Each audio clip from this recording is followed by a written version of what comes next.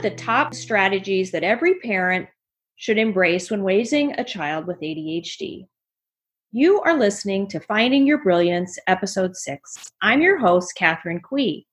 Today, I'm thrilled to be talking with Dr. Edward Hallowell, a national ADHD expert and household name in the field of ADHD. Dr. Hallowell has written numerous best-selling books like Driven to Distraction, Super Parenting for ADD, and Because I Come from a Crazy Family. He's a child psychiatrist, the founder of the Hallowell ADHD treatment centers throughout the country, a father of sons who's grown up with ADHD, and a national spokesperson who shares openly about his own ADHD experiences. I first reached out to Dr. Hallowell about a year ago after I published my own book, Raising Will, Surviving the Brilliance and Blues of ADHD. To my surprise, Dr. Hallowell wrote me back and agreed to read my book. The rest is history. Hi, Dr. Hallowell. Hi, it's nice to be with you. I also have a daughter who has ADHD. So I have one daughter and two sons. I didn't know you had a daughter. I knew you had a daughter, but I didn't know she had ADHD too. Oh, yes. And she's a senior producer at the NFL. So if you watch the Super Bowl, you'll see her actually.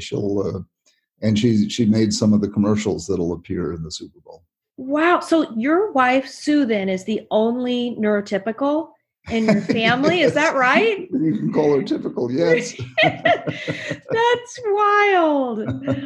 Oh my gosh. Well, your books and presence in the field gave me a feeling of security and hope as I raised my own son, Will, who has ADHD, and as I've supported so many families in similar situations as a child psychologist. So thank you.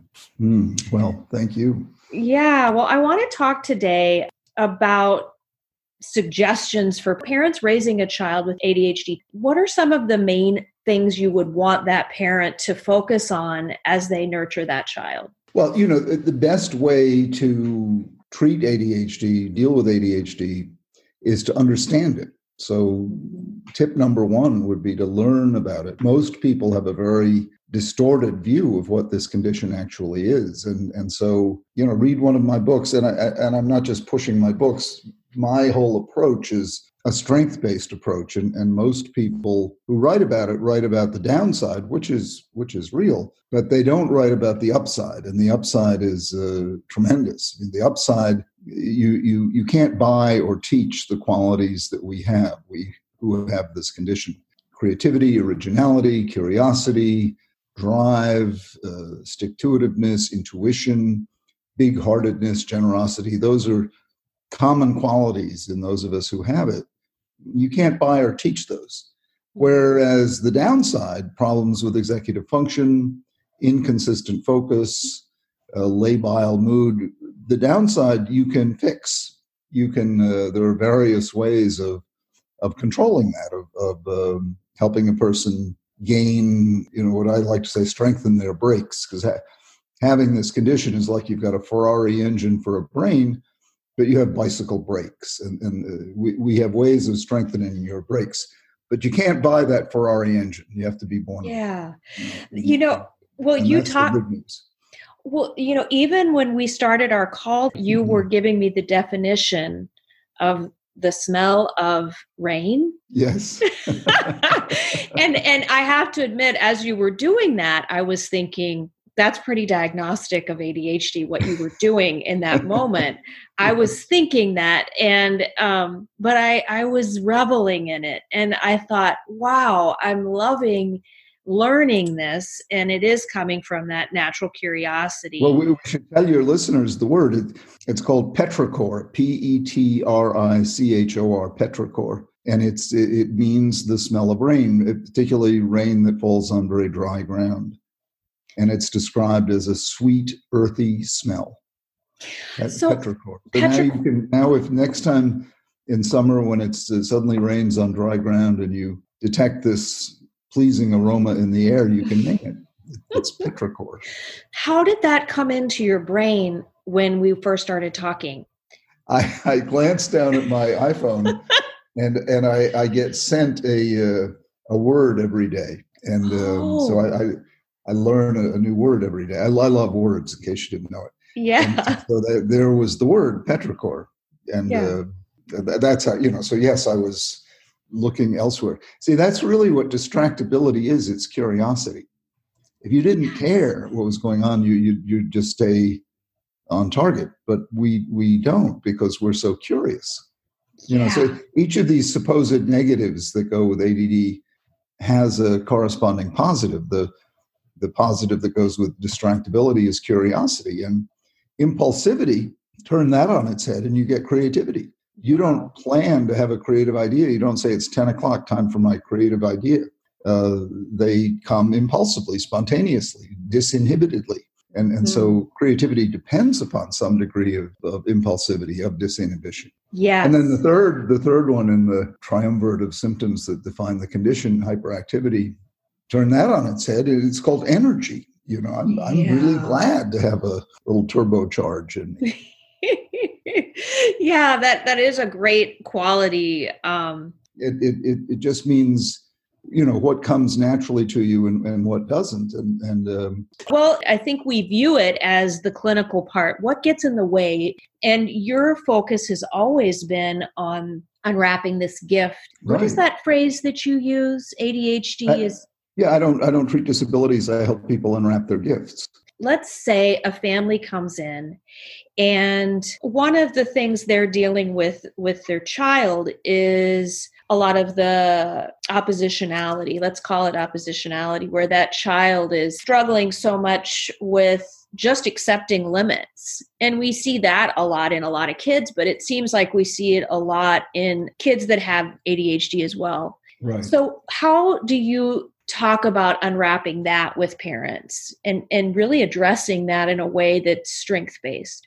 Well, my analogy of race car brain with bicycle brakes. And so when they're pushing back or not doing what they're supposed to do, don't shame them. Don't say you're a bad boy or something. Just say your brakes are failing you. We need to work on your brakes. And it's a wonderful way of intervening because there's no shame in it. And as far as, being oppositional, you've got to remember what these kids and adults, for that matter, are always looking for is stimulation. And conflict is stimulating. Doing what you're told is boring. So it's a lot more engaging to say, no, I won't do that, than it is to do it, or to pick a fight than to go along with the flow. And that's why so many kids with ADHD are stubborn, oppositional, defiant. And by the way, punishment has no impact. Back in the days when kids would get spanked routinely, you could spank them all day and it would have no impact. I have said that so many times. I have said that. What you're talking about is fascinating to me right now, because when we talked to Will, my son, last night, he was making a point of saying that many of the things he was being encouraged to do, he said, I have no idea why I hate being told to do so much. Yeah. He said, it's so bizarre. I unless it's my idea, I never want to do it. And he said, it's in our DNA. We're the people who colonized this country. We didn't want to get pushed around. We want to do it our way. And, the best way to get us not to do something is to tell us to do it. Right. And so I like the way you flip the fact that that conflict is stimulation. Yes. Right. And so you externalize you say your brakes are getting in the way and you leave it. It's sort of like if a child is stealing, I might say to them, what happens when you find your hand is suddenly picking something up and all of a sudden you're out of the store with it. Right. It's not as personal to that. It's not blaming. Yeah. And that kind of theft is not because they don't have a conscience. It's just impulse. The impulse got the better of them. Yeah. They still have to be held accountable, but it's not, you don't have to worry that you're raising a future criminal, someone with no conscience, someone who has no sense of right and wrong. Also, other things that you feel like, so for parents, it's really the shaming doesn't work. Typical consequences are not going to work. Yeah, no, incentives work much better. So bribes are fine. Any expert who says you shouldn't bribe children doesn't have children. Yeah, talk more about that to parents, will you? Well, you can't raise children without incentivizing things, which is a fancy word for bribing. You do this and I'll give you that. This is the way the world works. A salary, you could say, is a bribe. It's a reward for doing a job. Yeah. And so, to deny that, it's silly. I don't know if you notice this. With kids with ADHD, it seems like having the bribe very close to, if you do this by the end of the day, you can have such and such, as opposed to a week long. It seems like it has to be immediate. Yeah, immediate. They have. We don't have the sense of time. In our world, there are basically two times. There's now and not now. So if it's not happening now, it's not now. Right. So having parents really get it that you're going to be grounded for 2 weeks or some kind of a consequence like that is just not going to work at all. Right. And put it instead on, if you do this in the next hour, if you clean up this, then you can have this it's very, very immediate. Right. Exactly. Okay. Whatever it is should happen right away. How do you advise families on some of the social challenges that kids are experiencing with peers? And some of the parents really experience a lot of grief around their kids being socially rejected. And many of these kids, right, they say things that are off-putting and they're very honest and blunt. And so parents, can you talk a little bit about that? That social part? Social learning, social thinking, social coaching has become a great field. There's a wonderful book by Carolyn McGuire called Why Will No One Play With Me? She goes through a whole book of ways of intervening, of teaching kids, because often kids with ADHD really don't have the ability to read a social scene. And she shows you in this wonderful book how to do that. It's something you can learn, like reading or math. You can learn how to read a social scene and fit in without annoying anybody. So Carolyn McGuire, Why Will No One Play With Me? Caroline McGuire, Maguire, Why Will No One Play With Me? That's great to know. The Play Better plan to help children of all ages. Mm-hmm. Really wonderful. Can you talk about advice around medication? I mean, you're being a psychiatrist. This is daily something, and me as a psychologist, even though I don't prescribe, I'm constantly being speaking about it. Right. Talk a little about your advice on medicine. Medication is a tool in the toolbox, and it's a wonderful tool, but it's just another tool. And, it unfortunately becomes a kind of a hot button issue. People ask me, do you believe in Ritalin? And my answer is, it's not a religious principle. It's not a matter of believing in it. It is a medication, and when it works and doesn't cause side effects, it's really quite wonderful. If it doesn't work, or if it causes side effects, you don't use it. And it's just that simple. People have made it into much more than that, unfortunately. And what happens is people get scared away from medication. They're based on wrong information. They think it. I had one little boy start crying when the Ritalin came up in the session, and his parents are sitting there, and I finally, he's 10 years old, I finally got him to tell me what he was so upset about. And he said, my friend told me it makes your penis fall off. Oh my goodness. I mean, there is just really crazy wrong information out there.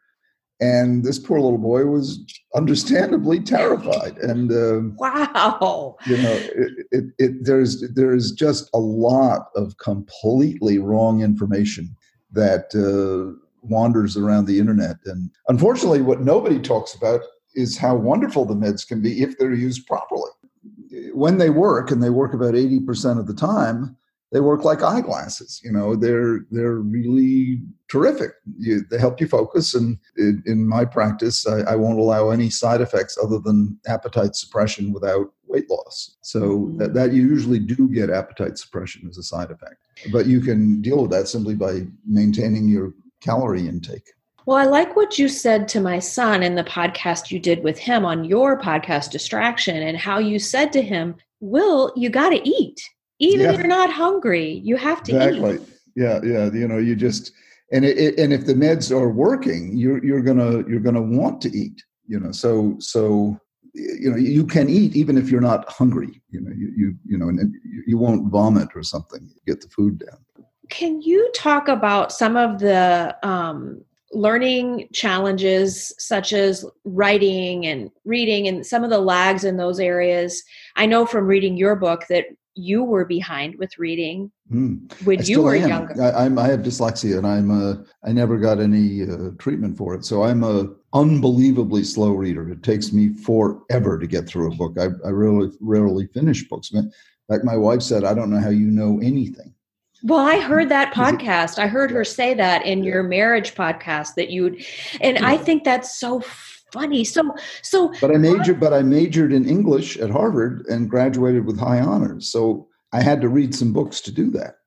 Since so many children with ADHD have dyslexia and dysgraphia, the learning disability in writing, share how you got through. And everybody's brain's different. They're not going to be like you, but. Well, no, I didn't get the sort of help people should get now because it wasn't around. So I just sort of figured it out on my own, and I got very lucky in sort of the grace of God. But you don't want to have to rely on hope and the grace of God. So now we fortunately have, tools that work. And for dyslexia, there's various interventions. Then for ADD, the combination of coaching, structure, and medication, physical exercise, getting enough sleep, good nutrition.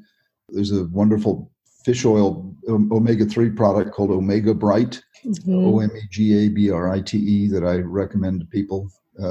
So, a comprehensive multimodal treatment program is what we want. Yeah. And so for my son, he did Orton Gillingham tutoring. And that's what really, really helped him because his letters were all wacky and flipped around and all of that. And so, like you're saying, you didn't get that help. You figured it out the hard way, and you wish you had gotten more support. Absolutely. I wish I weren't such a slow reader. Do you listen to books on tape? I don't. I want to. I just haven't gotten around to it. It's my procrastination. I should.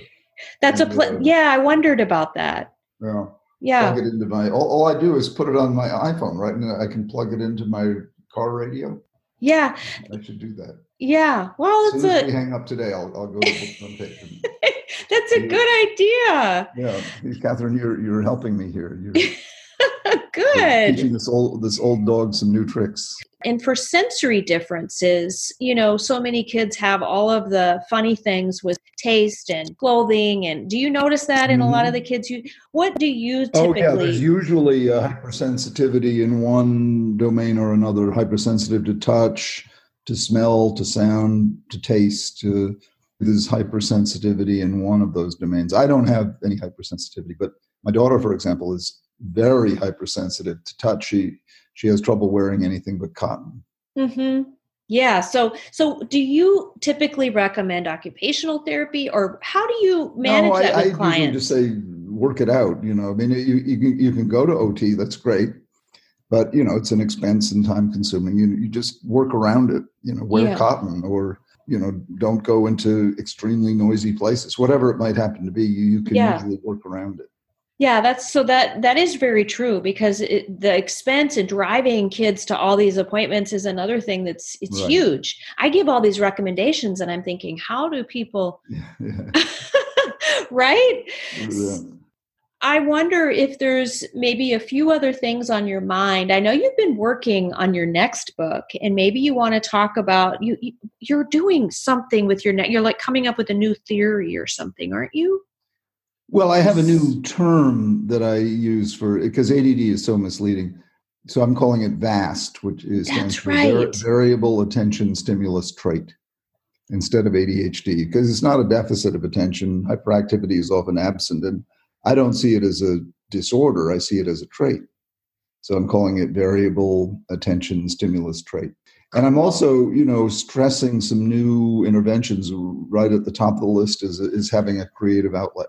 We really do much better if we have a creative outlet. So it's important for these kids and these adults too to have a creative outlet. Most are entrepreneurs, so that provides a creative outlet right there.